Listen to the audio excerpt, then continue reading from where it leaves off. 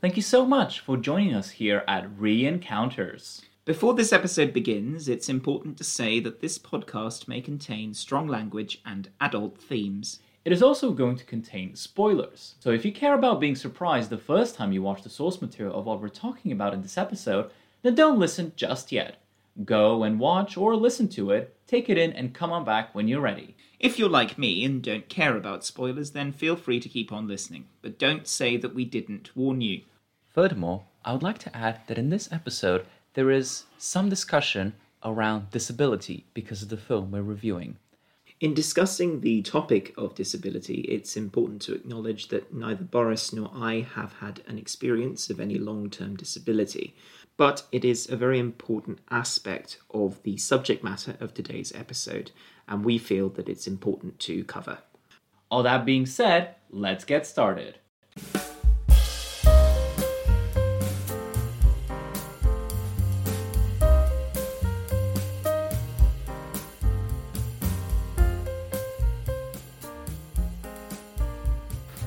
Hello there, and welcome to a brand new episode of Re-Encounters. Yes, hello. It's very exciting to be doing our second one.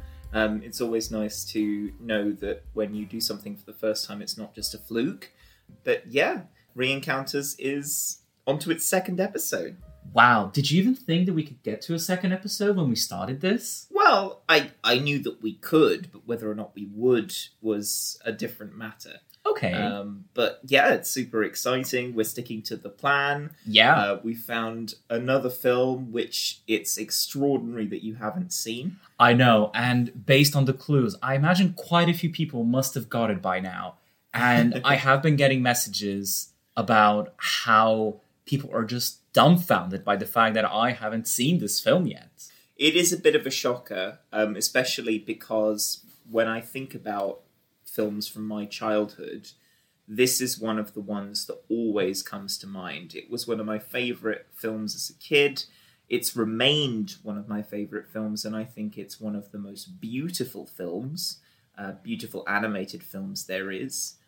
I can definitely agree with you on that, and then we will get more into it, but I think it's very important that you said the stuff about growing up, simply because there are different ways of us as children accessing types of media. And of course, there are people from my childhood who have seen this film, probably as children, probably around the time this film came out. But I simply wasn't one of those children growing up, or even as a young adult, or even as a brand new adult currently. Well, yeah, for me, this film began a bit of a fascination with fish. Oh. I became super interested in fish and marine life after watching this film. I remember, I think I first saw it with my grandmother, and I loved it, and I have seen it now about 6 or 7 times. Wow, that is definitely more than Groundhog Day. Yes, it is. But I think I said as part of the episode last time that I hadn't seen Groundhog Day when I was younger. I saw it first when I was kind of asked to by a friend who really loved the film. So I actually came to Groundhog Day late. I did not come to this episode's film late. But yeah, I think it's time for us to reveal. Let's put the poor listener out of their misery. But yeah, the film we will be talking about today, which you might have guessed from our Instagram posts, you might have seen on the episode title when you clicked, whether that be on Spotify, Apple Podcasts, Overcast, we will be talking about Finding Nemo. Yeah. Yeah, this is my first time actually watching and experiencing Finding Nemo. Yeah, long walk to get to a pretty obvious answer. Yeah, we've jumped actually 10 years because Groundhog Day came out in 1993 and Finding Nemo came out in 2003. That was a very smooth segue, Sam. Well done. 10 years is a very long time, especially in an industry like the film industry. And cinema was a very different place. Not to mention, we're talking about a film from a different genre. Yes, very much so. But I think that cinema in the 2000s, especially looking at the fortunes of Disney, and of course this is a Disney Pixar film, I think it's very important to acknowledge where the company was. Mm-hmm. It was going through a bit of a rough patch.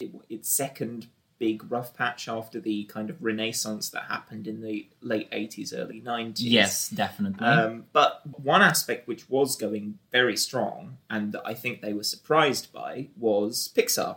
And Pixar films had been noted ever since they started for their quality, the way they looked, and the way that they would just enchant audiences, both children and adults alike. Completely.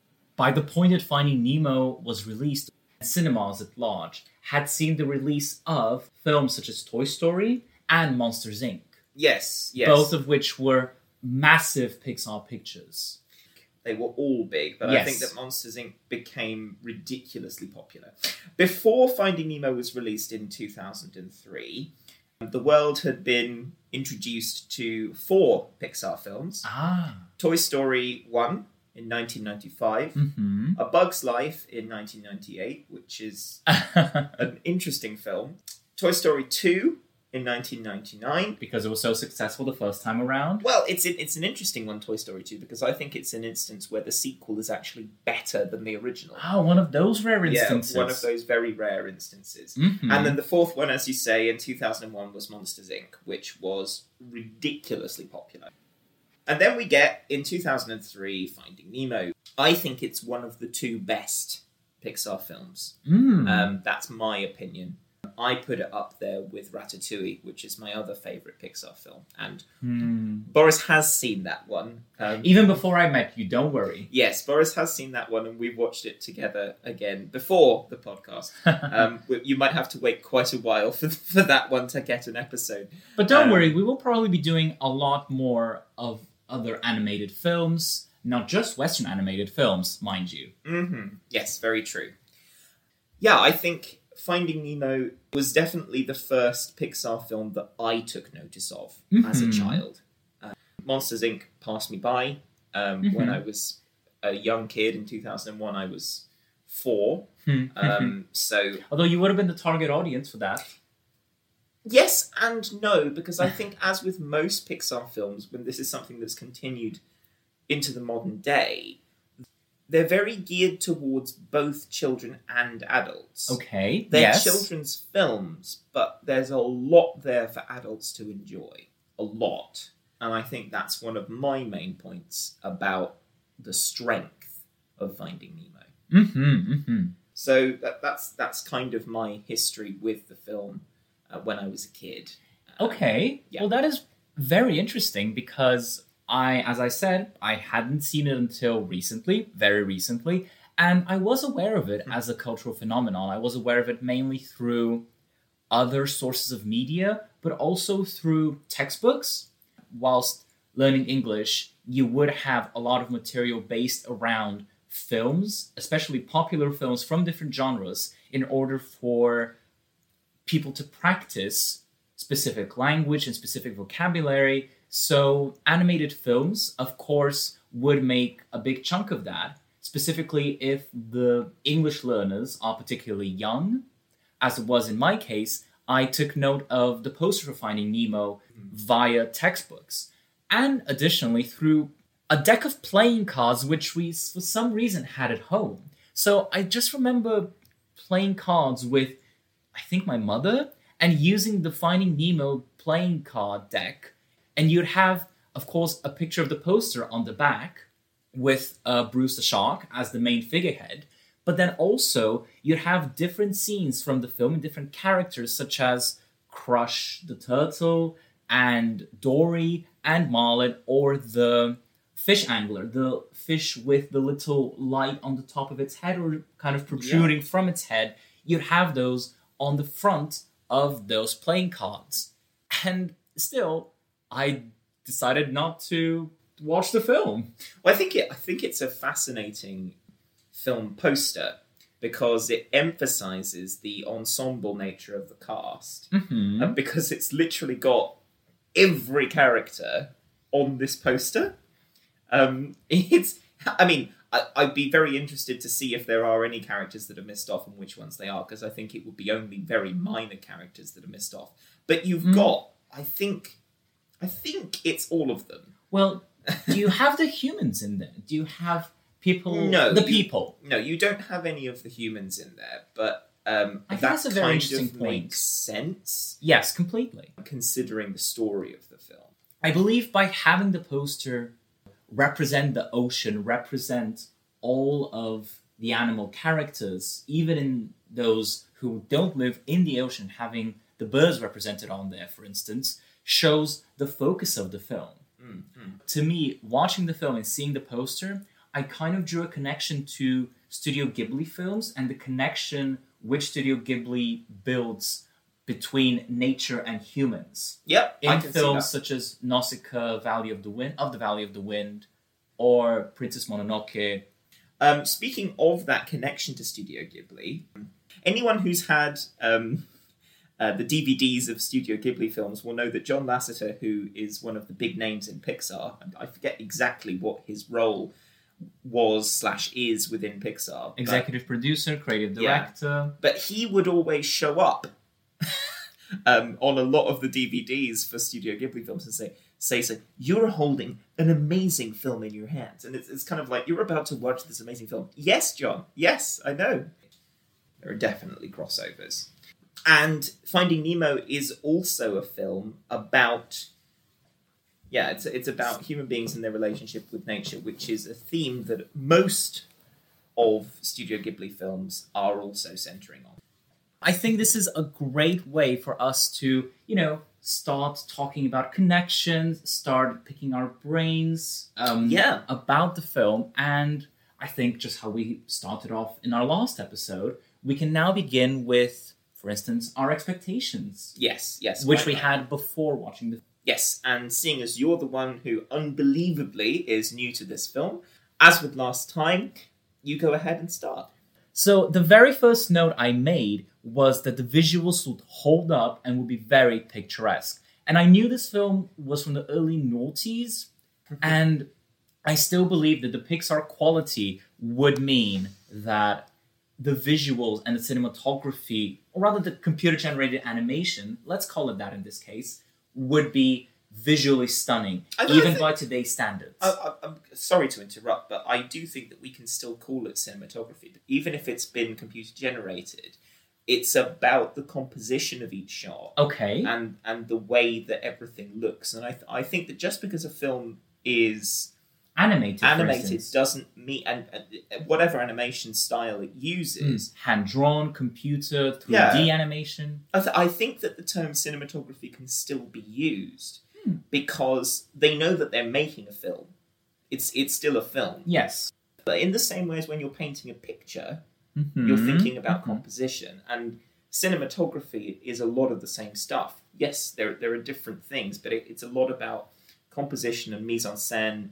What belongs where, what is placed where, who is in the picture, what creatures, what everything else in the background, the foreground, the side ground, so to speak. Yeah, and I think that the word can still be applied.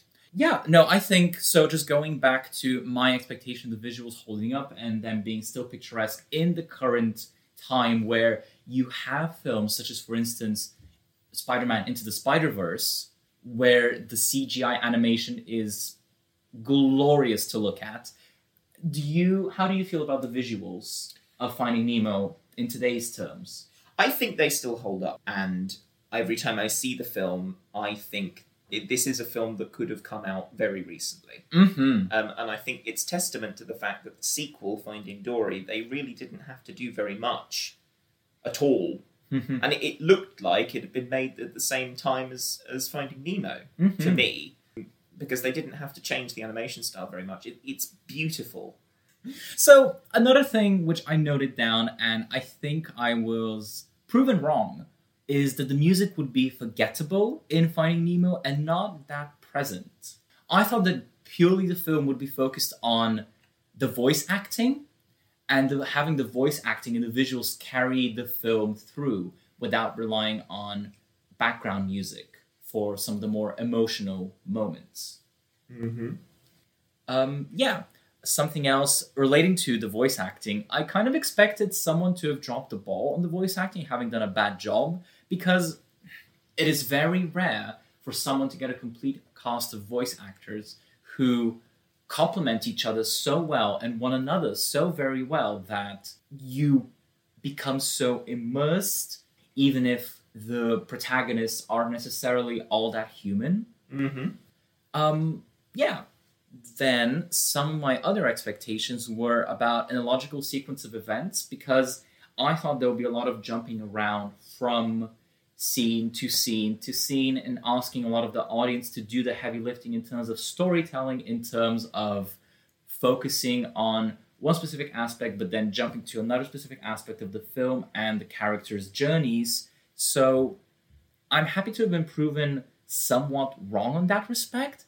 However, I believe that the sequencing in this film is still very episodic, and it's not illogical, but it's not as smooth as in some other films, I want to say. The hot takes begin here.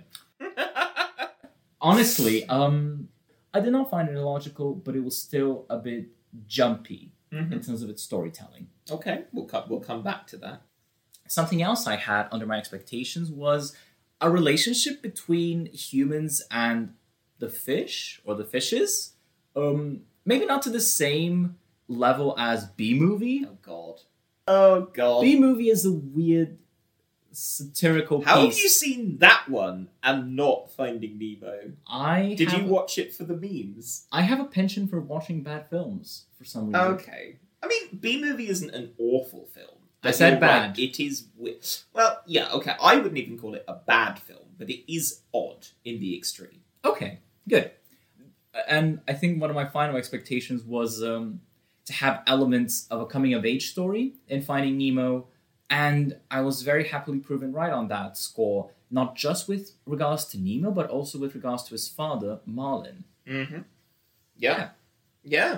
I have to say that my expectations weren't quite as thorough and wide-ranging as yours. But I do think that one of the things that I knew you would appreciate is the beauty of the film and the beauty of the music. I thought that you would appreciate the episodic nature of it, the fact that it told both the story of the Bildungsroman elements of Nemo's life, but also Marlin's, and of course Marlin's are the focus of the film. I thought you would appreciate the humour, which in places is very subtle and in other places is not subtle at all. Completely. I thought you'd be impressed by the iconic nature of it. Another landmark film, I dare say, after Groundhog Day. Yes, yeah, but I think that there are several... In a different way. Yeah, I think there are several parts of it which are iconic. And, well, there are two performances that I would call absolutely iconic. One of them, which lasts throughout most of the film, is Ellen DeGeneres as Dory. That's number one. And number two is... which I didn't know up until recently, but Barry Humphries, more famously known as Dame Edna Everage, as Bruce the Shark. And I would argue that there are lots of other iconic performances. Oh, Willem absolutely. Dafoe as Gil, and Jeffrey Rush. Jeffrey Rush as Nigel the Pelican. Yes. Whoever it was who voiced the seagulls. There's all kinds of really iconic moments and performances in there, but Bruce and Dory in particular, I thought that you would be you'd find it super interesting how iconic those performances are. My expectation was that you would really also like the way that they did mixing the human elements of the fish characters with stuff that showed how much research they'd done in terms of the life in the Great Barrier Reef and that kind of thing. I think that more or less covers expectations. Wonderful. So, moving on from my hot takes and our shared expectations, I think we can go to describing the film in 5 words. Yeah, this is one of my favourite parts of the kind of schedule we've set out for episodes, because it kind of narrows down your experience, and it narrows down, especially for me as someone who's seen the films before and a number of times before. It's very much dependent on how this viewing was for me. Like the 5 words that I'm getting are how this viewing was, and what I picked up on this time. Yeah, that's a very interesting way of looking at it, definitely. And I can say that for me, I'm trying to incorporate some of the film's characteristics or lines into my 5 words, whilst also kind of giving a brief summary of what I believe some of the main messages of the film can be. So, for instance, because this film is so wide-ranging in its themes, I actually have come up with 2 5-word phrases. So the first 5-word phrase I've written down is teamwork makes the dream work. And I believe it's a really great summary of the entire film, because it really depicts the relationship between Marlin and Dory trying to actually find Nemo together, helping each other, and actually helping each other grow in this process. I agree. It also encapsulates the fact that the tank crew and Nemo work fantastically well together as a team and get things wrong together, but they also work really well to escape. But it also encapsulates the fact that there are various characters and individuals that Marlin and Dory meet along the path, and sometimes they're not very useful, but most of the time the individuals that they meet are very useful and they become part of the team. They may not be there the whole journey, but they do really assist as part of the kind of wider team. And then the other 5-word phrase that I've written down for this film is just keep helping each other. And of course it's a play on one of the infamous Dory phrases, just keep swimming, just keep swimming. Yes. But I believe that as a derivation of the previous 5-word phrase, I believe that individuals, by helping each other in teams, whether those teams be manufactured artificially or naturally, are able to achieve a lot more together than they ever could individually. And you already mentioned Nemo and the tank team escaping together, working together, and simply helping each other. Mm-hmm. Yeah, no, quite right. Two interconnected 5-word things. I've slightly narrowed mine down. I do only have one set of 5 words. They're not phrases like yours, but my words are journey. Okay. Overcoming distance. Yes. And that's all meanings of distance. And discovering beauty. Right.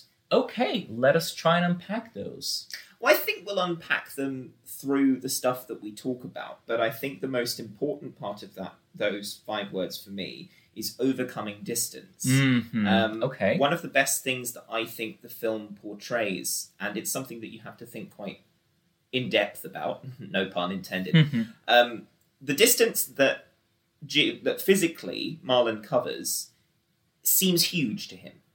But the diver, the dentist, who steals Nemo away, gets there on a small boat. So we get the impression, or at least we can work out, he didn't travel that far away for him from Sydney to get to where he picks him up. And of course, Great Barrier Reef is close to Australia. So it's not that far away for a human to cover that distance. But for Marlin, it's a lot longer, and it's a much bigger distance, physically, geographically, for him to cover. Yes, and that's why the journey feels so epic. And it's made more epic by the fact that it's a search for his son, but it feels like a very epic thing. And every step, it's kind of an odyssey. Every step that he and Dory faces, it feels like an odyssey. It feels like a long journey. But he's also overcoming the distance, the emotional distance between him and his son. Definitely. The distance between him and the tragedy of losing his wife, his partner. Trauma is definitely a theme here overcoming the distance and the trauma. And I think that means a lot of different things within the context of the film. And that brings us on to actually giving at least a short summary of what actually happens in the film. So, as you said, a short summary is in order. And, as with last week, I think I will take charge of that as the person who's experiencing this film for the first time. So, you have Marlin as a clownfish, who is a single father, after a horrible barracuda attack in which his partner and almost all of the eggs, or rather the children, were devoured. Yep. The only singular egg left, so the only singular child that Marlin has left, is this little cracked fish egg who he calls Nemo. And I think it's very important to state that this name, Nemo, was suggested by his late wife. And we do see that in the opening scene of the film. So this cracked fish egg then develops into our protagonist, or one of our main protagonists, Nemo the clownfish. We see Nemo the clownfish going on his first day of school, but in going to school, or fish school, we have instances of Marlin being very overbearing, overprotective, and just hesitant to be courageous. He is trying to protect and guard Nemo from all sorts of dangers, even whilst crossing the road, or just coming out of the anemone where they live. So, eventually they do go to fish school, and Nemo has his first individual steps of childlike adventure, free of parental guidance and supervision, but it's not entirely free of those elements of protection, because Marlin does still tag along, secretly, and Nemo, in order to prove his bravery, goes up to a human boat, touches it, but then is caught by a diving dentist, as we later find out. So then Marlin embarks on this odyssey, great word. I think just like Zany last episode, we will be using odyssey quite a few times in this episode. Marlin embarks on this odyssey in order to be reunited with Nemo. And on this journey, he has a companion, Dory. Dory, who is a very lovable character, sadly suffering from short-term memory loss, as fish are prone to do. That's actually a good point, yeah. So, in a way, Dory is one of the more realistic representations of fish in the film. But this ragtag team of the two fishes goes on an epic journey through encounters with sharks, jellyfish, and sea turtles, as well as strong currents, in order to return Nemo to his father so they can live together again. And in the meantime, you have Nemo meeting a group of other fish in an artificial aquarium in a dentist's office. A collection of fish who are, shall we say, a little bit jaded, a little bit different to what he's used to. So you have this double act of Marlin and Dory trying to get to Nemo, whilst also Nemo and the tank team, as I think we're going to be calling them for the majority of this podcast, trying to get out of the tank and into the ocean. And at the end of the day, Nemo and Marlin do reunite and are able to grow individually and also together and live happily, as we imagine, after these incidents that they've experienced individually. Yes, yeah, very true. A few points which I think are important to mention. We never actually see the barracuda eat Coral, Marlin's partner, or the eggs. Marlin is knocked unconscious as part of the encounter, and then we see things from his perspective. So when he wakes up, it's night as opposed to it having been day, and he goes down and finds all the eggs gone and Coral nowhere to be seen. All of the eggs gone apart from one, which is the slightly broken one, which leads to Nemo growing up with what he calls his lucky fin, which is a much smaller fin than on his right side, I believe. Yes, the famous lucky fin. I think I can actually see it waving at us from the other side of the aquarium right now. And I think that the heat might have got to you. Let's take a short break, and when we get back, we'll continue with more of our thoughts. Grab yourself some water. I know I will. And make sure to tune back in. So, we're back again. Apologies for the audio quality in that first half. We are back in with the right microphone this time. Yes. If you caught that, well done on you. And if not, now you know. Yes. I was giving some information that Boris had not mentioned that I think is important to bring up. And I think that is very normal with me having only seen the film this one time recently. Yeah. No criticism at all. Not yet. Not yet. Not like your criticism of the film. That is about to come. Well, it's already been, but yes. We have the name Nemo. Nemo has associations with the sea due to there being Captain Nemo in Jules Verne's 100 Leagues Under the Sea. Yes. No, 20,000 Leagues Under the Sea. 100 Leagues Under the Sea isn't that far, but 20,000 Leagues Under the Sea is far more exciting. Nemo is his name. It means nobody or no one. Huh. That therefore the meaning is finding nobody. The group of sharks are all sharks who are trying to abstain from eating fish. Yes, true. They have a slogan which says "Fish are friends, not food," and it's a little bit like an Alcoholics Anonymous meeting. But I guess they're also trying to be vegetarian in some way? Well, supposedly they're trying and failing. As yes. we see with one of the sharks who has eaten his friend that Yes. he was meant to bring to the meeting. Happens to the best of us. But it's Dory getting hit with a mask, which is the main clue that Marlin and Dory have to where to find Nemo, where he was taken. One of the diver's masks. She's hit in the face with that. She has a nosebleed, and then it's the blood that awakens the desire to eat in Bruce, the big great white shark.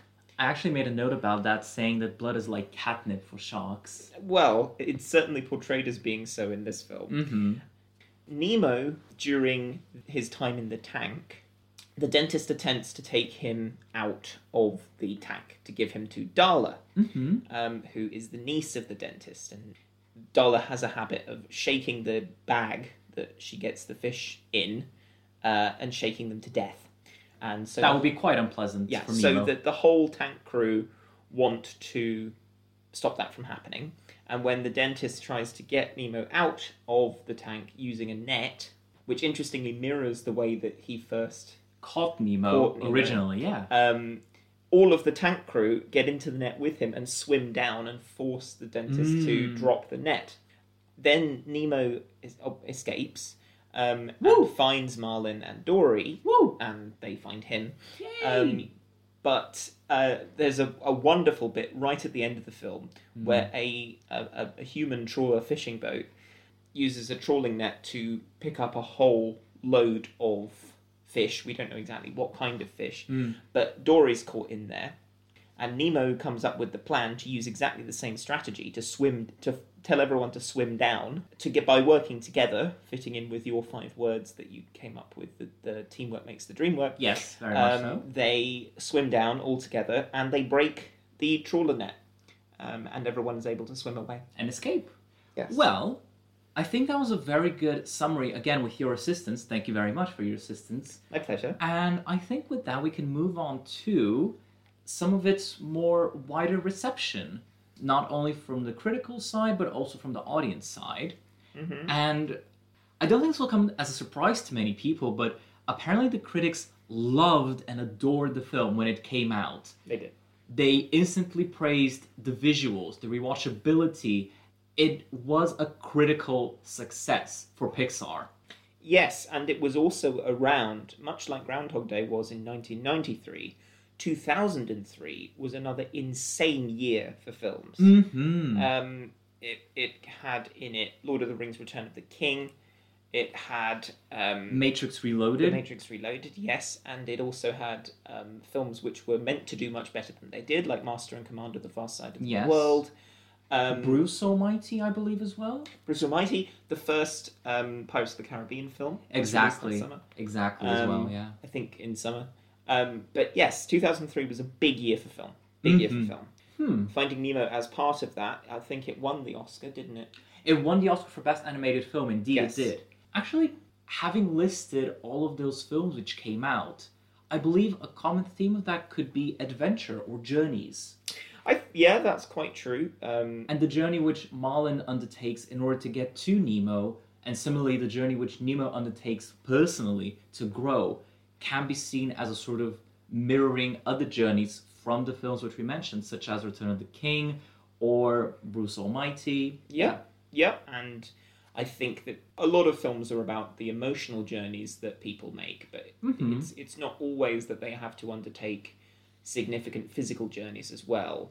And especially with Return of the King and Finding Nemo, there's two very big epic journeys there, and for very different reasons.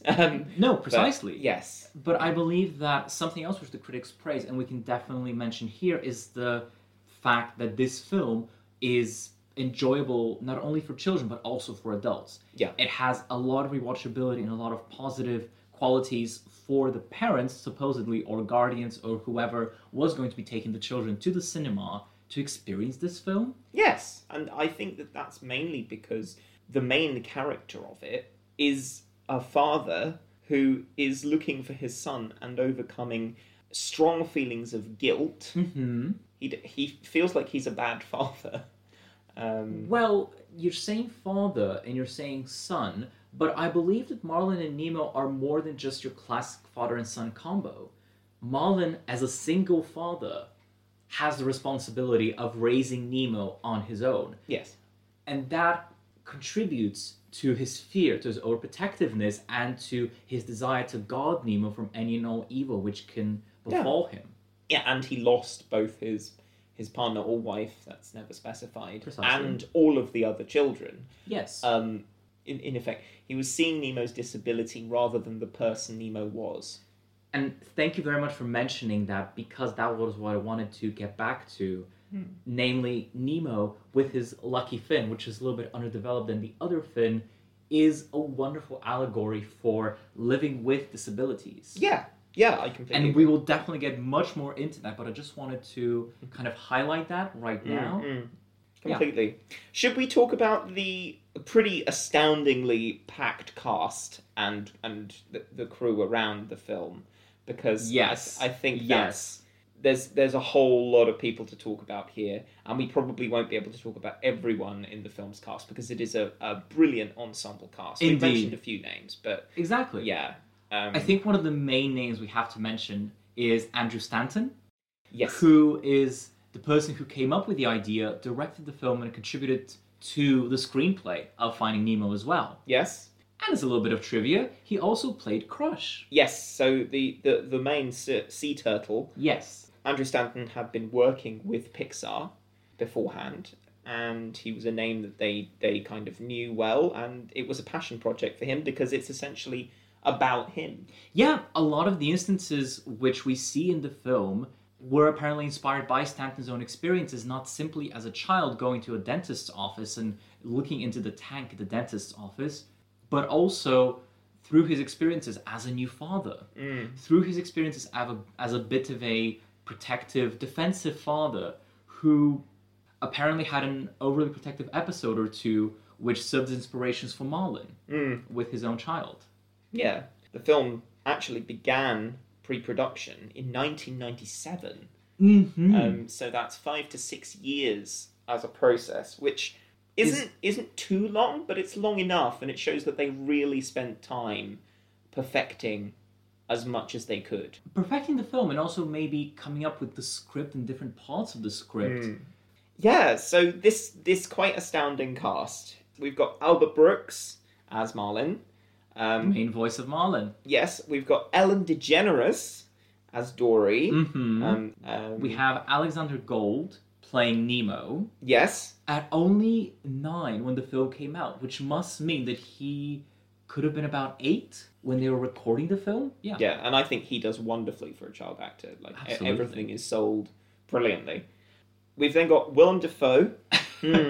As people will know from listening to last time's episode, we have a section where we talk about alternative cast. I don't know who I could suggest for Willem Dafoe's voice, because he's got one of those voices that is almost impossible to come up with someone who could do that. But I did come up with someone, but it was, That's going to come Yeah, later. that's coming later. So Willem Dafoe as Gil, who's one of he's the leader of the tank gang. Yes. We've got Alison Janney as Peach, the aquarium's sea star. Yes, and then we have Stephen Root as Bubbles, the yellow tankfish. Yes, we've got Jeffrey Rush, but so Andrew Stanton, as we mentioned, as Crush. Elizabeth Perkins briefly showing up as Coral. Yes. Barry Humphries we already as mentioned. Bruce. Eric Banner. Lots of other names in amongst this, but I'm picking out the people who are probably most likely to ring a bell in the listener's mind. I'm not sure we'll be able to go into quite as much detail about people as we did with Bill Murray last time. I think with such a cast, it's inevitable that we will kind of skip over or gloss over a few more of the cast members. But I think it's interesting to note, especially for two of these cast members, Albert Brooks and Ellen DeGeneres, some more details from the time of recording, but also some more details from more current times, let's say. So with Albert Brooks, he used to do some one-off characters for The Simpsons, voicing characters in the animation, and then he moved on to voice even more characters in films such as The Secret Life of Pets. And supposedly, his voice acting helped to save the film after the initial casting of Marlin, which was given to William H. Macy, didn't work out as well as Andrew Stanton imagined it would. Apparently, William H. Macy brought a somber, serious tone to the film, which wasn't really the vibe or the emotion that the directing team wanted to go with for Marlin's character. So I do believe that Albert Brooks and his voice really did lend that more human element to Marlin. No, I completely get that. His performance is really compelling because he comes across as something of an everyman. He's genuinely lovable despite the fact that he says some rather horrible things. Which, I mean, he's under a lot of stress. He's lost his son and he's living with this immense feeling of guilt and paranoia. Yes. And he says some rather horrible things, unfortunately, to Dory. But she kind of is able to shrug them off because of her nature, which is super interesting. You're so wanting the two of them to reunite, and you're so wanting Marlin to learn the lessons that he needs to learn. Because you see at the end of the film how good their father-son relationship can be, and probably always was. Because even at the beginning of the film, before they go to school, you can see how lovely their relationship is. But Marlin is just being super protective. Yes. And Nemo kind of puts up with it at first. So this is a big way of saying, like, wind your neck in, Dad. Like, calm down. Yeah, indeed. And as we said, the second character who we're going to go into a bit of detail into is Dory. We need to talk about the maybe second biggest star on this cast. I think in terms of recognizability. Before this, she had done some acting roles, but she was mostly how to describe the fame of Ellen DeGeneres. The rise and fall. Yeah, there has been something of a fall, hasn't there? But initially, let's focus on the rise. Let's focus on her performance as Dory and the fact that she actually managed to make Andrew Stanton and the production team rethink the role of Dory.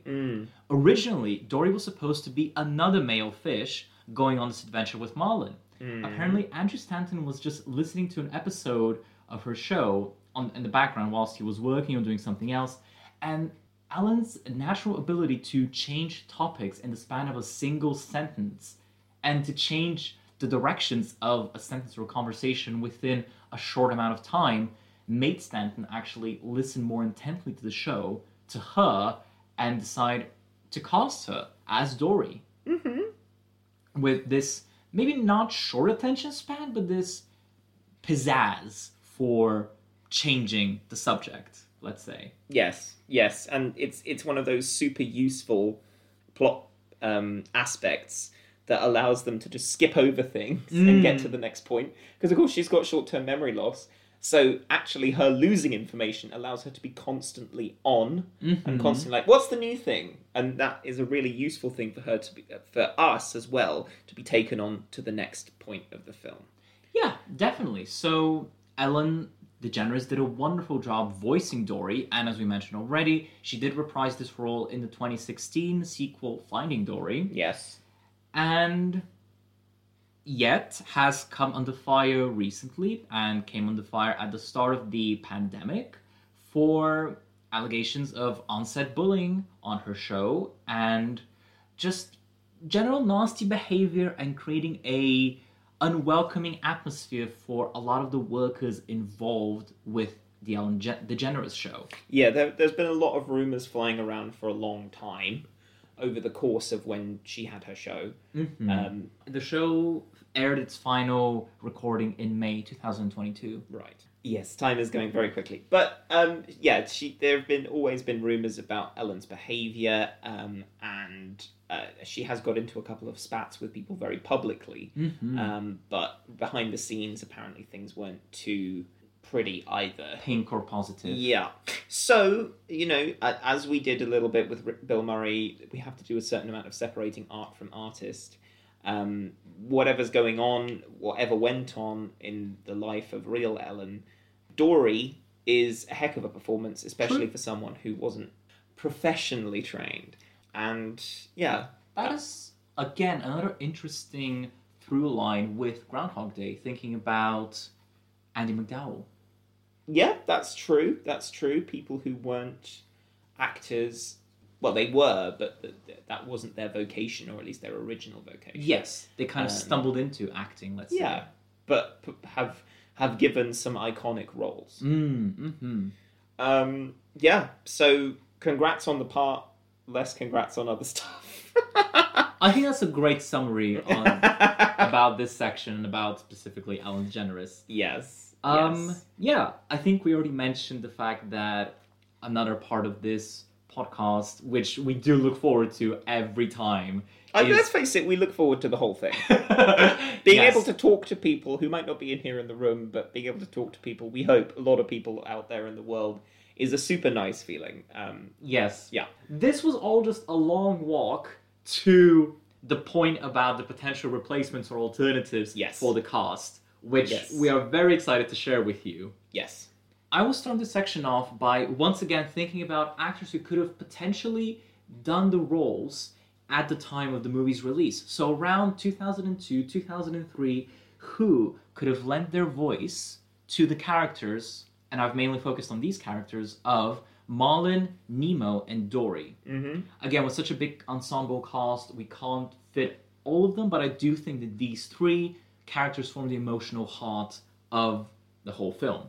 So, because I was thinking about male actors very active at the time and who could have brought in a big audience, I was actually considering George Clooney or Matt Damon as potentials for Marlin. Now, I do know Matt Damon at that point in time was very young, just having done The Talented Mr. Ripley and Ocean's 11, whereas George Clooney already had an established name behind him from ER and other instances of media. I'm very willing to agree with you on George Clooney. Because I think that George Clooney sells any film that he's in. Everything. And both in terms of acting, but also selling. Like, even if it's just his voice, people go to see the film. I will agree with you on George Clooney. I do not agree with you on Matt Damon. Yeah. I do realize that he would have been a bit too young for that voice acting job, but considering how much Ocean's 11 propelled him into stardom and that helped him gain more reputation as Jason Bourne. Yeah, no, I see him being a draw for audiences. I don't see him playing the part. Okay. Yeah, sorry about that. That's okay. As a third alternate, as a lovely third alternate, we have Harrison Ford as a potential voice for Marlin. Oh, God. Now, again, the voice would have brought a lot of people in and maybe would have given some sort of teaser as to his future careers as Indiana Jones and as Han Solo. Okay, so even in 2003, what I'm going to say, I think even beforehand, Harrison Ford's voice doesn't sell father to me. It sells grandfather. he's got this gravelly, like, especially from like 2000s. He was already kind of like mature enough. Yeah. Then my other alternative castings for Nemo were a bit odd, but hear me out. Frankie Muniz Jr. from Malcolm in the Middle fame, or Alexa Vega from Spy Kids fame. Oh my god. If Nemo... Well, actually, even female actors can do male roles in animated films. Yes, and they it's not unheard of. They Completely. frequently do, especially with younger kids. Definitely. Of which Nemo is one. Yes. Frankie Muniz Jr. was already doing films where he was very much in a teenager vibe. Okay, Cody Banks, fair enough. His voice is too low to play an 8-year-old. 8-year-old in human terms. Yes, okay. Yes. Not in fish terms. But he's too old to play that role, even back then. Yeah. That's fine. I'm sorry. That's okay. This is just me thinking about actors who I know of. But, like, I'm not sure that it's that useful to kind of recast Nemo. Because Nemo, yes, okay, Alexander Gould does a great job. Yes. As a child actor, but there are a lot of child actors out there who could have done something probably a bit similar. I'm not going to have any suggestions, and I'm going to put in a different character to potentially recast. Ooh, interesting.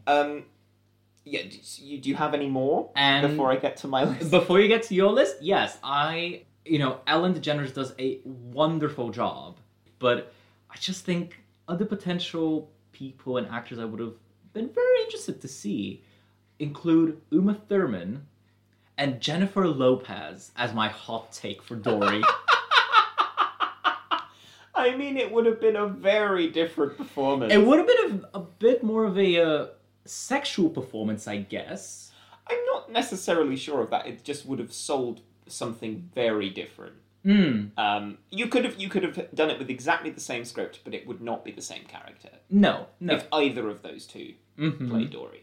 Super interesting. Super interesting. Well, because I was thinking, what was Jennifer Lopez up to in the late 90s, early 90s? Yeah, she was in a lot of films, like Anaconda, Made in Manhattan. Yeah, I mean, she was in films, she still is in films. I'm not sure that it's the kind of project that she would have gone for. Possibly not. But, this is an alternative world where we're saying that these people would have said yes to anything, so... And she would fit with the whole idea. I would love to see a version of Finding Nemo with Jennifer Lopez as Dory. I would love to see it. And she would fit with the whole idea of bringing in an professionally untrained actor. Uma Thurman, on the other hand... Very well trained. Again, very different. And very well trained. Yeah. But it would have been a really nice contrast from her Kill Bill days. Yeah, it would. True it would. That would have been a heck of a pivot, wouldn't it? So my recasts are if this film was remade now, or if it was being made for the first time now. And one gripe that I have with the film, which is in terms of production, it's not in terms of the film as you watch it. So I'm not going to let it affect my ratings of things. But one thing which I take a little bit of issue with is the fact that there are American voices in there in a place which is so clearly based in Australia. It's a gripe, because I think that there are a lot of very talented, very strong Australian actors who had and now have a really strong presence on the world stage that could sell it really well. So, thinking about the now, who I would cast as Marlin, Hugh Jackman, I think, would sell the father energy now, and he's, especially after doing Greatest Showman, he sells a kind of family man vibe, and I think it would be interesting to have that within the film. No, I do agree with that, and I think that is a very interesting choice. I personally believe he might be a bit too old, he might be verging on the granddad feeling, but he brings a certain recognizability and an audience. It comes down to quality attraction. of voice, and yes. I think that he could still sell the father vibe. But you could be right, maybe he is a little bit too old, in which case there are the Hemsworth brothers, and the obvious choice out of those is Chris. Although I don't think that Chris Hemsworth has the emotional capacity. I think he does, but I don't think it would be the kind of role that he'd go for. I think that now Hugh Jackman would. The person who I was going to suggest for Dory was Kate Blanchett, who is a figure. Oh. She much like Jeffrey Rush, as I said earlier, Okay. is a chameleon who just disappears into roles, but is also authentically herself. I think she could play it really well, and she'd be one of those people who you were kind of like, oh, wait a minute, that was Cate Blanchett? Like, you wouldn't believe that it was her. Now, I've decided not to go with Nemo for a recast. Ooh. Partly because I don't know the names of many child actors. Yeah. But to make my life... this is not an Australian. And this is a very in-depth choice. God. But I was trying to think of someone who has a voice like Willem Dafoe's. Someone who would be able to sell it and still has a voice that has that gravelly individualism. Uh-huh. Now, I came up with an actor called Michael Wincott. Now, those of you who will have heard Michael Wincott's name, he's been around for a really long time, partly because he has such a unique look and a unique voice. He was in Robin Hood, Prince of Thieves as the cousin, the Guy of Gisborne to Alan Rickman's sheriff. He's been in all kinds of films. He always plays the same because he's got this very deep voice. I can't do it.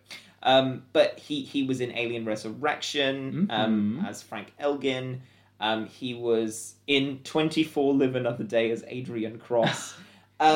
He's also well known in the video game world for being the voice of Death in Darksiders 2. Right. Yeah. Beautiful game. Wonderful voice acting. Yeah, he's an incredible actor. Just generally, he's an incredible actor. He was also in Treasure Planet as the villain Scroop, because he's got that kind of voice. I can't do it. But he's a really amazing presence in any voice cast. I think probably he and Willem Dafoe are similar ages. I think Willem Dafoe might be slightly older. But Michael, and obviously Willem Dafoe was not as old as this in the day when he was recording the part for Gil. But Willem Dafoe's voice hasn't changed, and neither has Michael Wincott's. So I think just for the sake of suggesting someone else who could have done it, Michael Wincott is someone who could have done it. Yes, he's not Australian, but I think with the Tank Crew, you get away with it because it's said that he's from the sea. Yeah. But it's not specified. And obviously, if you look into the history of his particular kind of fish, you'll probably find that it is from the waters around Australia, and I look like an idiot. But I still think there are so few people who can do something at least similar to what Willem Dafoe does vocally. And just for the sake of finding someone else who could, Michael Wincott is my choice. Very strong choices. Very strong recasting, and that is definitely something to keep in mind. Should we move on to the next section?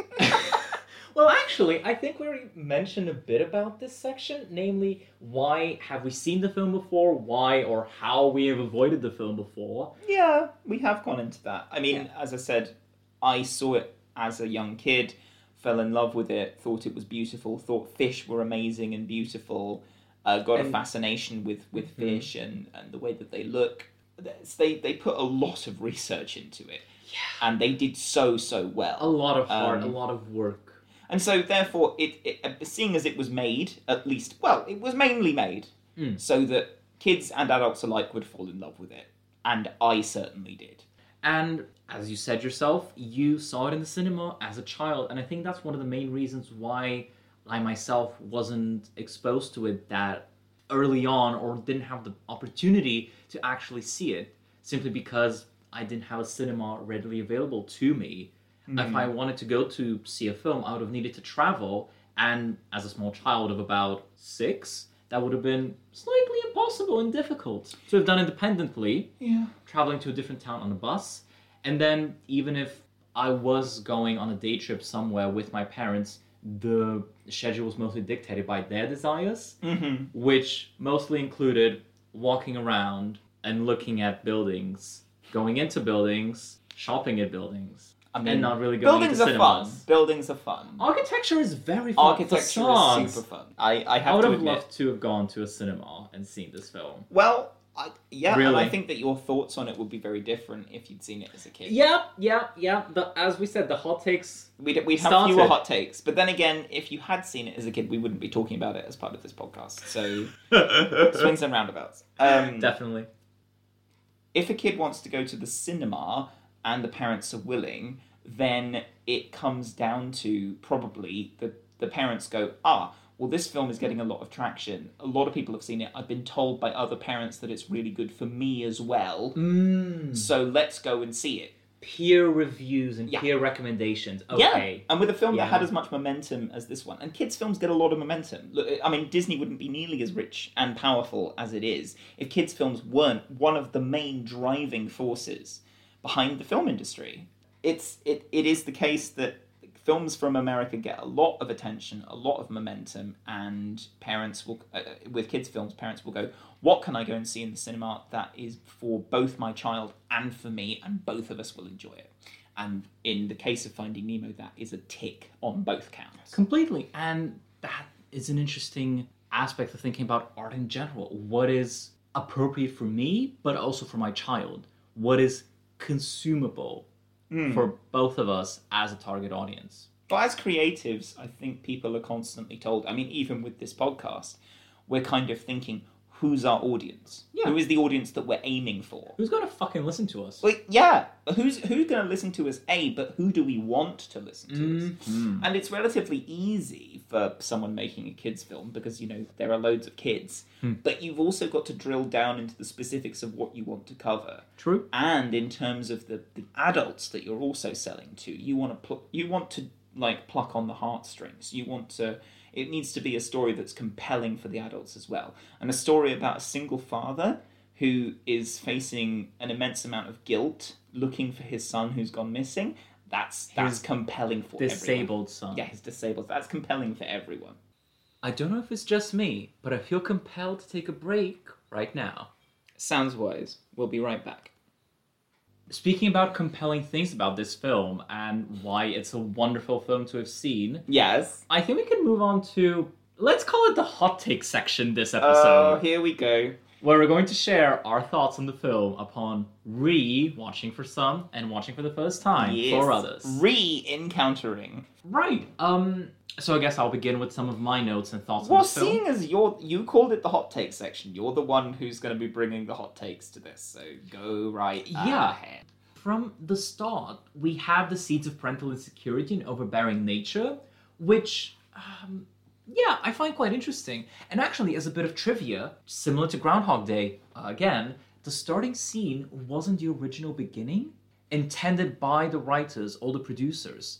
Originally, Andrew Stanton wanted to have flashbacks into Marlon and Coral's past, but somewhere down the line, in post-production maybe, they decided to just do away with that idea and instead open the film with the couple and their fresh batch of children / eggs. I'm so glad that they did that because for multiple reasons. A, I think interspersing flashbacks would have made it more disjointed. I think that the episodic kind of breaking things up as it stands in the film as it was released is fine and very good. But I think that adding in flashbacks as well would have made it a bit, well, especially for children. They would have been like, what is going on? Yeah. Also, having that scene at the beginning, it's very compelling. It's a very short scene, but it's very compelling. It sets up the kind of slight anthropomorphizing of the fish. Them talking about how this is great property in the same way as people do. Human people do. Now. Well, now and always, you're talking about the properties that you're buying and that you're going to be living in, and they're talking about, I wonder if it's the right time to move somewhere with this much space and that kind of thing. They're talking about it, and then they talk about the fact that they're having kids. So it's very human. Yeah. And it's actually a very great thing to have at the beginning of the film to get the audience into it, and especially the children, to have them recognize, these characters are actual fish that talk. Yeah. It also gives us a chance, because my first note is literally this, it also gives us a chance to bask in the beauty of Thomas Newman's soundtrack. It's just, right from the start, it's an amazing soundtrack. Yes, it's very similar to the work that he did for Shawshank. It's very similar for the work that he did for The Green Mile. It's very similar to a lot of the work that he's done. He's done a heck of a lot of amazing soundtracks. Anyway, a note which I also had in terms of the visuals, and thank you for starting me on that. Again, I'm just going to give a comparison to Hayao Miyazaki and Studio Ghibli films, but the film is visually stunning. Oh God, it's so visually beautiful. Yeah, I touched on this earlier. It's amazing when you watch it that it came out as early as 2003. Yeah. And that they had to change so little when doing Finding Dory. Because it was already good. It was already good to the nth degree. They didn't really have to spend that much money also to redo it in 3D when they re-released Finding Nemo in 3D. Yeah, I mean, it's an amazing looking film. Something else I touch upon is just Dory. I think from the very first moment Dory hits our screens, quite literally hits our screens, it's just her hilarious realism. This little aloof fish who's just trying to help. She can also read. Oh, yeah, she can read. It's handled so offhandedly. Yeah. But there's some writing on the mask, which is the diving mask that I mentioned earlier, that is like the main clue for them finding where Nemo was taken. Dory just announces that she can read. It's gone into a little bit, and some stuff about Dory is explained in Finding Dory, but when watching Finding Nemo, you're like, wait, this fish can read? There's nothing to say that shouldn't be the case. It tracks, but we don't know why it tracks. Yeah. Precisely. Yet. Yet. You've got to wait 13 years to find that out. Mm-hmm. Like, for a clearly animated film, I love the studies that they must have done on the way that fish move. The fact that the camera blinds, because one of the divers takes a picture of Marlin as he's trying to save Nemo from the diver, and the flash on the picture makes him go blind, and it's a fact that you're not meant to use cameras with flash on close to fish and close to the barrier reef. I think it's something that's been legislated against. You know, and in aquariums as well. It's true, because it startles the fish, and the way that they did that by Marlin being blinded by the light was really affecting and really traumatic. So I said this a little bit earlier. The jokes and the humour is oftentimes very subtle, and it fits with the slightly more introspective and reflective nature of the film. But occasionally the jokes are super obvious and super funny. One of the best ones from early on is when Nemo and a group of his new friends from school, who are kind of daring him to do dangerous stuff, they see the boat on which the divers have arrived at the Great Barrier Reef, and they say, "Oh, what's that? It's a butt." I'm gonna touch the butt, and I still find it funny. I know that means I have the mind clearly of a child. But that's beautiful. Is it? But nowadays, when I laugh at those kinds of jokes, I catch myself laughing at those kinds of jokes, and I'm like, "Oh, you laughed at that? Yeah, you infantile motherfucker."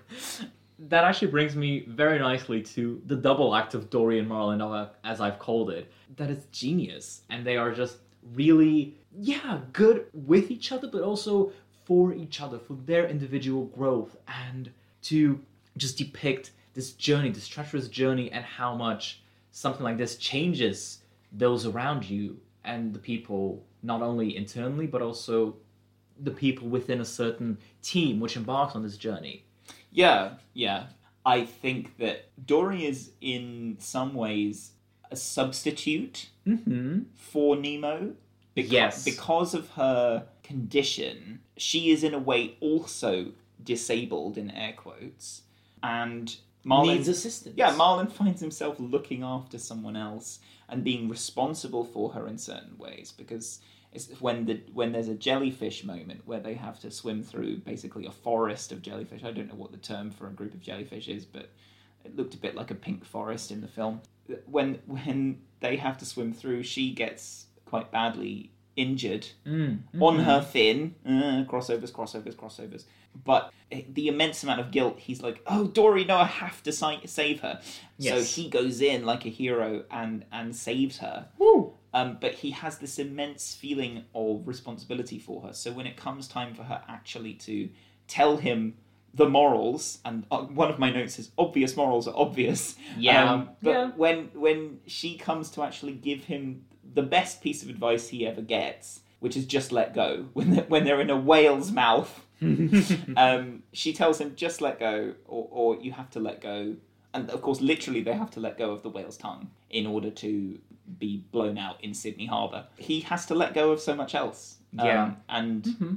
Great messages for the adults and also for the children. And it's finally an adult who's quite set in their ways for good reason, realizing that he has to let go and change his life. And that's probably the most affecting moment of the film for me. Because just by changing his life, he'll also change his son's life and perspective. Yeah. Something else which also came to mind is the similarities between Marlin and Dory and Shrek and Donkey. Okay, I can see that. Yeah, and especially since Shrek came out in 2001, I do think that Andrew Stanton could have had some inspiration from DreamWorks in that respect. Well, especially considering the initial plan to have 2 male fish. Yeah, the buddy comedy film. Yeah, the buddy comedy film. Going on a journey to save someone, albeit in this case it's, Lord Farquaad and it's a quest given to you by someone, it's a contract, but it's still a buddy journey mission. So there is a lot that we have to thank Ellen for in terms of her pointing out that actually this would work better with a female character. Yeah. It does make it easier for Marlin to say a couple of things which could come across as a little bit sexist. Definitely. But I put that down to the fact that he's in a bad place. Stressed. Another note I have is just a question. Like, how is this a film about disability, dysfunction, and adapting? Oh, it would have been so nice if it was another D. Disability, dysfunction, and... development? That's good. We'll take that. We'll take that. I mean, all true. But yeah, I think just the fact that Nemo's fin is such an important point about his character, about his relationship with Marlin, it is an assistance to him, and it really helps him in order to escape and in order to just grow, is so wonderful to see on screen. And I think that is handled beautifully, especially coming to a head in the relationship between Marlin and Nemo. They see each other as strong and independent by the end of the film. I'm noticing that you're basically more gushing than me in your praise for this film so far. Where are the hot takes? Yeah. I want a hot take. Give me a hot take. You want a hot take? I want a hot take. Give me a hot take. Right. Well, the episodic nature of the scenes and the vignettes. I did mention that it's very much like a vignette to me, and the episodic nature of the film. It seems like it's just a collection of sketches and dramatic episodes which just are drawn out for a bit too long sometimes. And it seemed like a combination of Saturday Night Live sketches with moments from a Friends episode, where they're not that interconnected, and they are their own standalone scenes, which could work very well for individual episodes within a season, but as a collection of images in this film, the pacing is a little bit... It doesn't bring me joy. Okay, you're wrong. In your view? I get the episodic thing, and I think that it could be a mini-series. Like, you could split it up into episode of Marlin's journey, episode of Nemo in the tank, episode of Marlin's journey, episode of Nemo in the tank. But that works for me because it's all connected to this one story. Yeah, okay, they could have made a TV miniseries out of it, but they've shortened everything down to the extent where it's... I don't get that you think that it feels wrong or like a sketch show. I don't see that. It's an interconnected story where they're both learning at the same time. And that's really compelling, and it keeps you watching. For me, it keeps me watching, and because they leave each episode, if you like, of Marlin's journey and Nemo's journey with a little bit of a cliffhanger, or something big has just happened and the characters need time to recover, and so you leave the recovery time for off-screen. I get what you mean, but I think that it works. You're not wrong, it's your personal understanding of the film.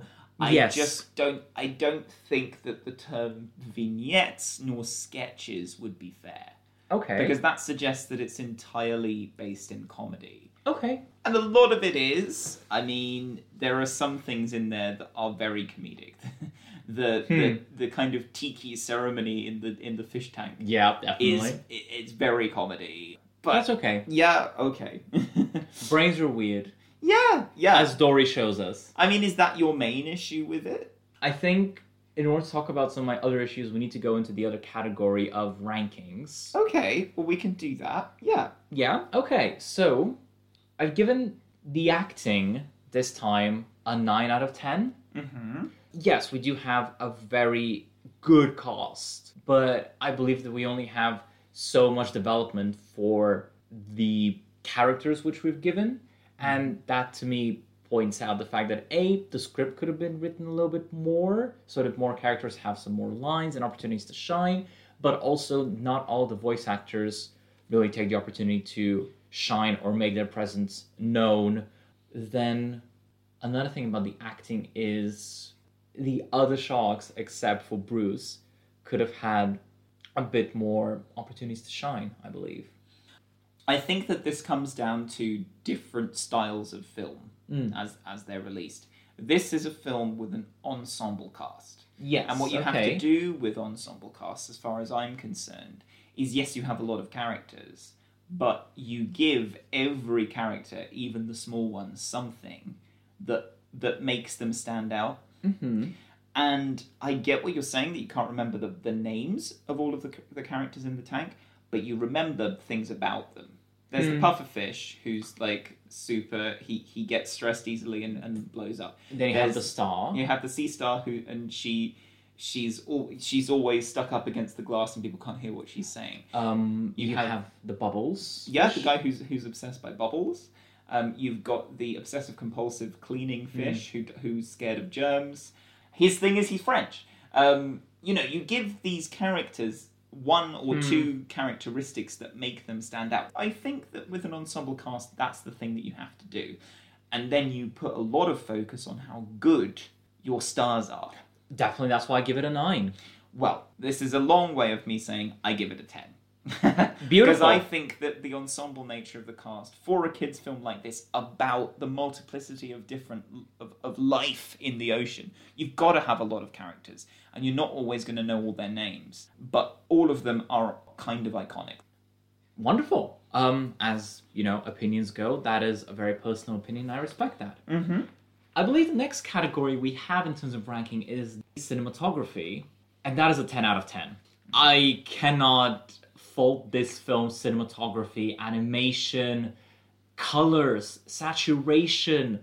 The lifelike nature of this film is really, really just beautiful and wonderful, and it's a pleasure to look at. Yes, I think for a film about one of the most beautiful places on Earth, the Great Barrier Reef, it sells the beauty of that.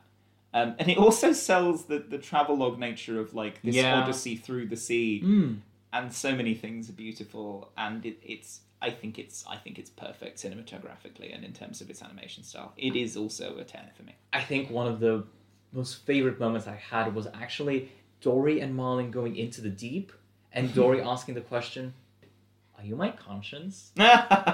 Yes, and then they see the light, which eventually turns out to be an anglerfish, but it's really well done. Now, this next one might be somewhere where we have the most gripes with each other, but in terms of music... Oh, careful what you say. I was expecting a bit more from the music, and it wasn't as noticeable as I believe you found it. Alright. I know I don't seem to focus a lot on background music or soundtracks or scoring, and it just didn't really make that much of an impression on me. Yes, I recognize that it was beautiful. I recognize moments when it was playing, but at the end of the day, I think I'm going to give the music an 8 out of 10. I mean, it's still pretty high. I'm a self-confessed Thomas Newman fanboy. Yes, I did say that a lot of his music scores sound very similar. They do. But, a lot of actors play the same part again and again and again, and basically they have massive fan followings. I love the music of Thomas Newman, and I think that in this film, it is it's used to such a degree that I think that it's ideal for this film. I think it does the thing which you said about Groundhog Day's music. It kind of fades into the background when it needs to, but it always keeps the story pushing on. It keeps you interested, and it keeps you looking at the film. So, unsurprisingly, the music for me is also a 10 out of 10. Yeah. We disagree on that one. That's okay. That's perfectly fine. I think we'll also disagree on the following one, which is themes, where I think I'm going to give it a 9 out of 10. I mean, that's still high. That's still super high. That is still very high. Don't worry, I may give scores lower than like 7 at some points. Don't worry. Not for this film, but at some points during this podcast, depending on what we watched and depending whose recommendation it was. Yeah, the themes they do explore, as I said previously, disability, dysfunction, and development in terms of parental guidance and in terms of being a parent are wonderful themes, and I do believe they could have done a lot more with them, especially with Nemo's lucky fin. I think that, yes, it was mentioned quite often. Yes, they do make a point of it, but I would have wanted to see how he deals in more real-life situations with his lucky fin, and just see the beginnings of the phrase lucky fin in order to understand how that came about, where it came from, and how he adopted that as a way of overcoming what can be perceived as a weakness in the eyes of a wider society of fishes and people, therefore. I think that you're right, and I think that there is a lot of stuff that they could have done as well, but they're making a shorter than probably average film for kids and adults alike. I mean, it's an hour and 40 minutes. Yeah, I mean, which is longer than a lot of kids' films. I think the film is very clever. Okay, because it's basically quite a simple moral. You know, the note I said earlier, obvious morals are obvious. They are, but also the film tricks you into thinking that it's going to define Nemo entirely by his disability. Because that's the way that it introduces him, and it does a heck of a lot of mirroring stuff. Dory, as I said, gets injured on her fin. Gil was in an escape attempt from the tank, he hurt himself on his fin and around his fin. There's a heck of a lot of crossover, which goes some way to trying to say Nemo fits in this box. Nemo is disabled. But from the things that he does and the things that he says throughout the whole film, he proves that wrong. And it's not even something that's said outright by anyone except Marlin. So I think that it's so cleverly written. Yeah, And thematically, any film that examines from the perspective of animals, humans' relationship with nature, and nature's relationship with humans, I have to commend. And doing it in a subtle way. I was trying to think of a reason to give it 9 out of 10 so we could agree. I can't. It's another 10 out of 10. Yeah, that's valid from you completely. And then, just as last episode, we have another weird element, each of us. And for me, that is the relationship between the fish and the human characters. One of my expectations was that it was going to be not exactly to the same levels as B-movie, but a little bit more interactive between the fish and the humans. In that sense, I would have wanted to maybe see a little bit more of interaction between, for instance, Dala and her fish, or the dentist and the tank. We do see a little bit of how the dentist takes care of the tank once it's dirty, but I just wanted more from the human characters. A little bit more. I can understand. This is going to be very hurtful to you, Sam, but I think in that respect I'm going to give the film a 7 out of 10 on the weird element of human versus fish relations. I thought you were saying overall. I was... No, we're not there yet. We're not there yet. So, yes, okay, absolutely fine. I understand. My weird thing is partly a nature-based thing, but seeing as the people did so much research into nature, this is probably something that they came across. Clownfish are not actually male and female. Ooh. They're all born male. Sorry. AMAB. But then they are what's called sequential hermaphrodites, meaning that they can literally change their sex in order to mate and procreate, then change back.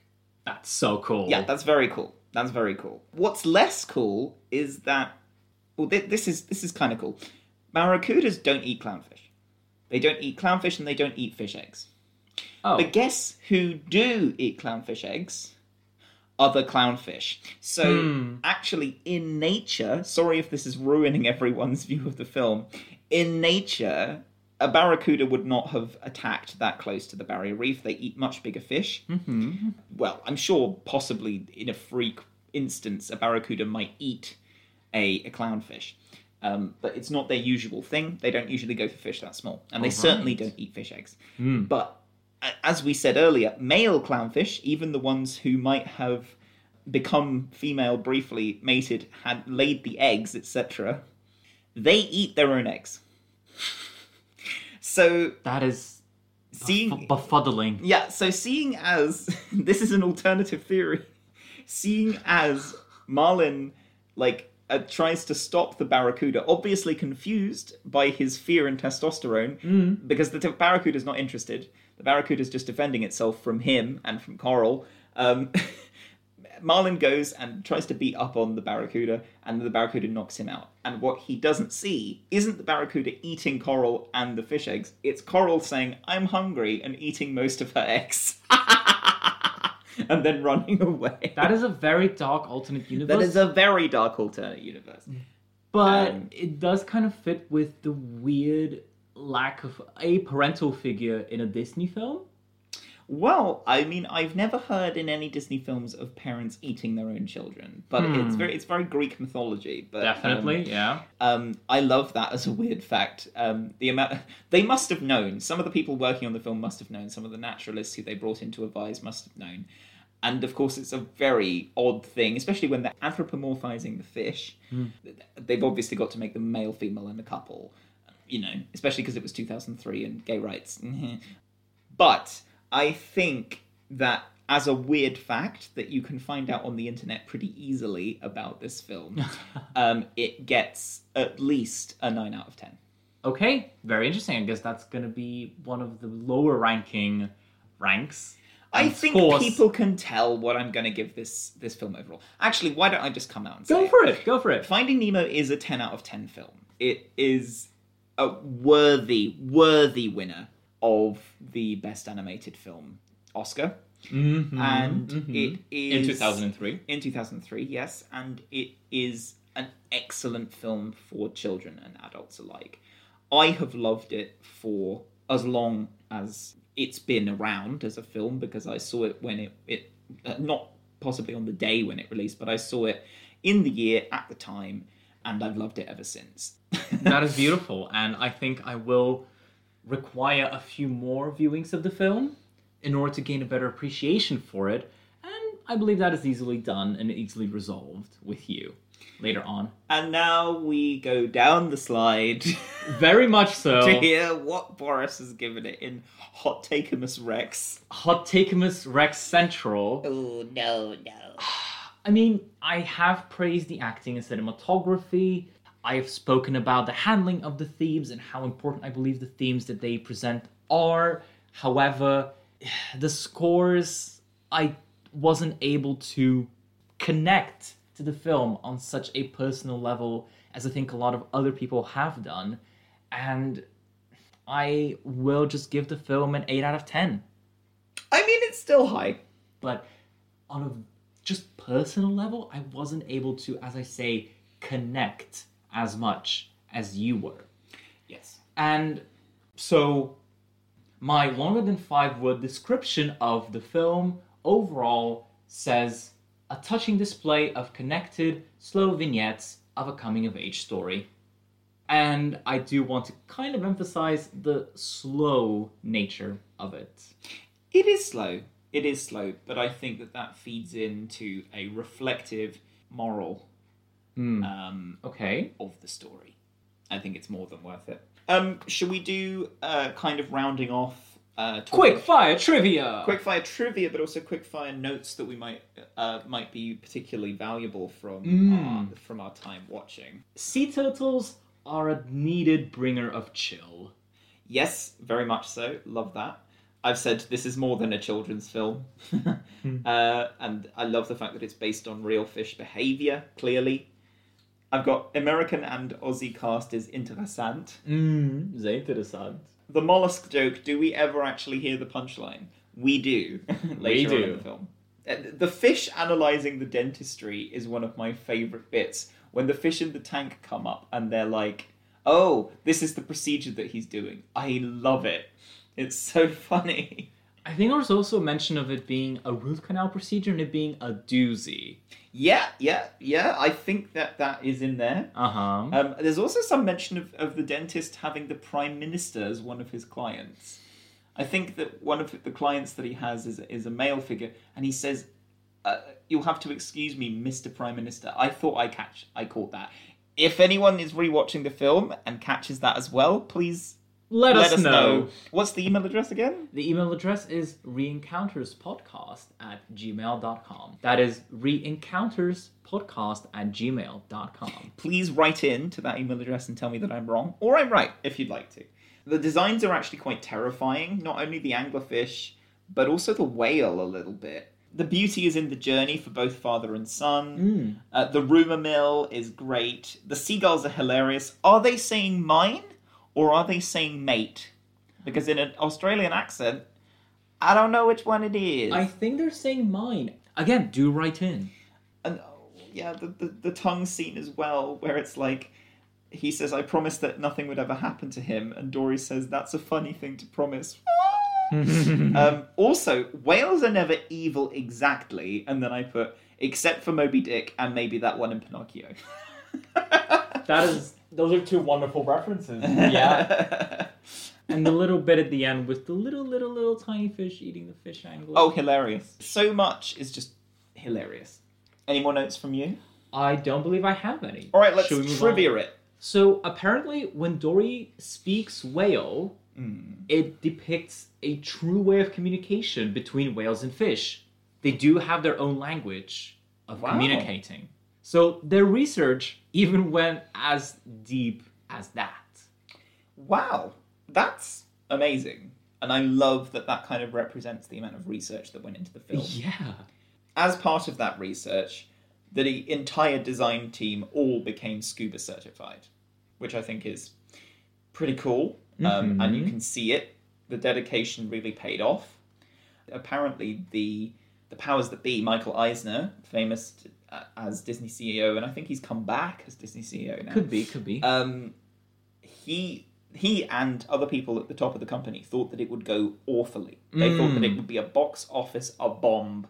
And how wrong they were. Yeah, and I'm so glad that they were. Yeah. Another thing is, so the trench, which Marlin and Dory need to swim through to get to Sydney, there are a lot of such trenches and canyons on the bottom of the ocean floor. Or at least on the ocean floor. So again, that is part of the research which the animators and the writers just did. Yeah, I mean, yes. For me, this is quite a cool point because a lot of people remember the big furore over the Uncanny Valley moment when the first Sonic the Hedgehog trailer hit the internet. Jim Carrey's Eggman. And they actually persuaded the film to go back and change it. The fans. Something in the same vein happened with Finding Nemo. The first drafts of the animation were too real. Wow. I can't imagine how that would look like, considering how realistic they already are in the final product. Yes, but, I mean, Bruce, there's an element of fear there. Yeah. With that character. And he's meant to be a little bit scary, but he's cartoonish enough that it doesn't really affect the film. Especially with some of the characters. For instance, Gil. There is a certain amount of crossover with the way that Willem Dafoe actually looks. Yeah, definitely, yeah. Yeah. No, quite interesting. And as I said, it would have been a far more different film if it was done in a more realistic fashion. Something about Nemo and Marlin as clownfish. There are actually 30 recognized species of clownfish. And Marlin and Nemo are of the Ocellaris clownfish variety. Namely, they're a type of clownfish that live within sea anemones. I know that Darla is named after one of the producers who was involved in the Pixar studio. And she'd been the main producer of Monsters, Inc. And so they named the character Darla after her. So, I spoke about the relationship between humans and nature as one of the themes of the film, which I congratulated for. But there's always a dark side to this. And the film put created serious issues for the clownfish population because of a heck of a lot of people wanting them as pets. Yeah.